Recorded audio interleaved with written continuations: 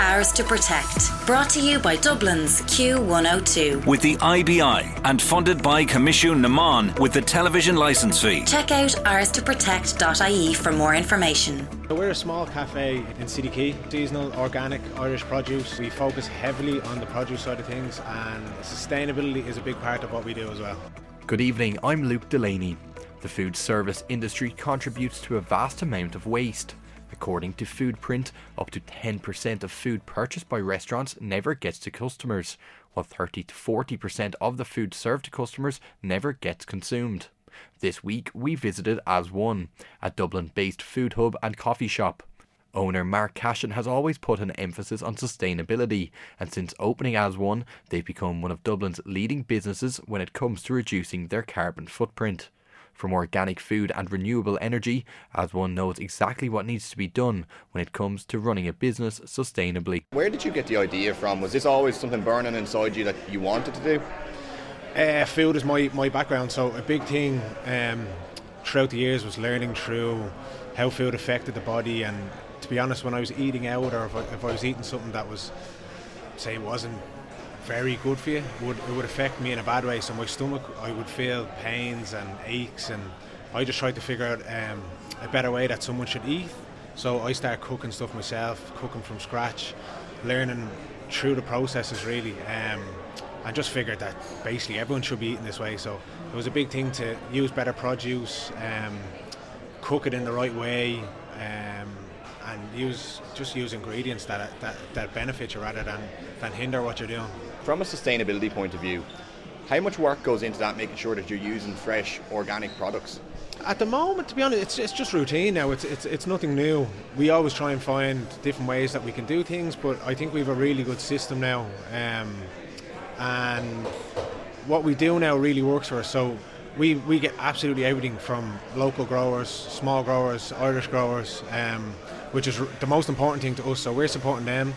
We use the produce that comes in, and then we obviously put respect on it, we value it, and we try to just give this back to our customers so they know that we're using the correct stuff, and also just something that they can trust as well. But it's a huge part of what we do, and we focus, like we have meetings a couple of times a week to chat through different things, see what's coming into season, see can we plan ahead, and just see can we make the most of what's coming into season. Over the course of your journey, has it been difficult, and have you faced challenges in maintaining your sustainability aspect of it, or has it just always been something that's almost happened itself? Yeah, no, I wouldn't say it has been difficult, but it's we never changed from what we done, even through COVID, which was the main thing for us, to just keep it as it is, and that was the most difficult aspect, because the price of everything went up. Even just with local growers, they would struggle to maybe send something for a delivery because they're short-staffed or they're having difficulties. I think the biggest thing for us was to keep going what we're doing, keep showing people that it can be done, and yeah, I think that was our main thing. And it must have cost implications on you. There is way, let's say, easier and cheaper ways to doing it. For you personally, what makes you still have that fire in your belly to want to do things right as such?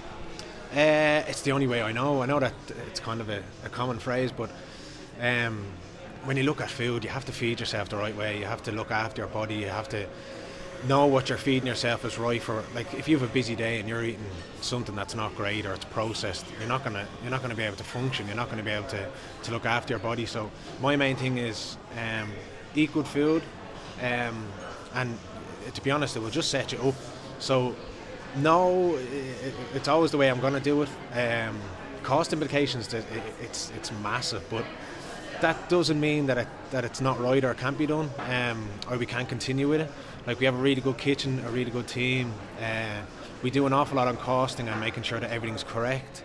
The price, we probably increased our price very slightly over the last maybe 2-3 years, but that's it. Like we've lots of options that are below €10. We have a few options that are above €10.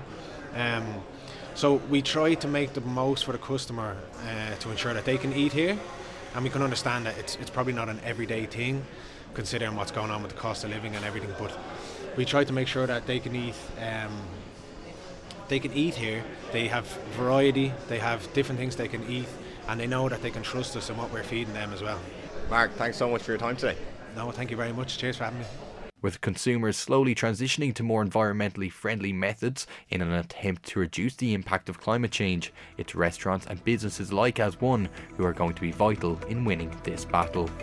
Hours to Protect, brought to you by Dublin's Q102. With the IBI and funded by Comisiún na Meán with the television licence fee. Check out hourstoprotect.ie for more info.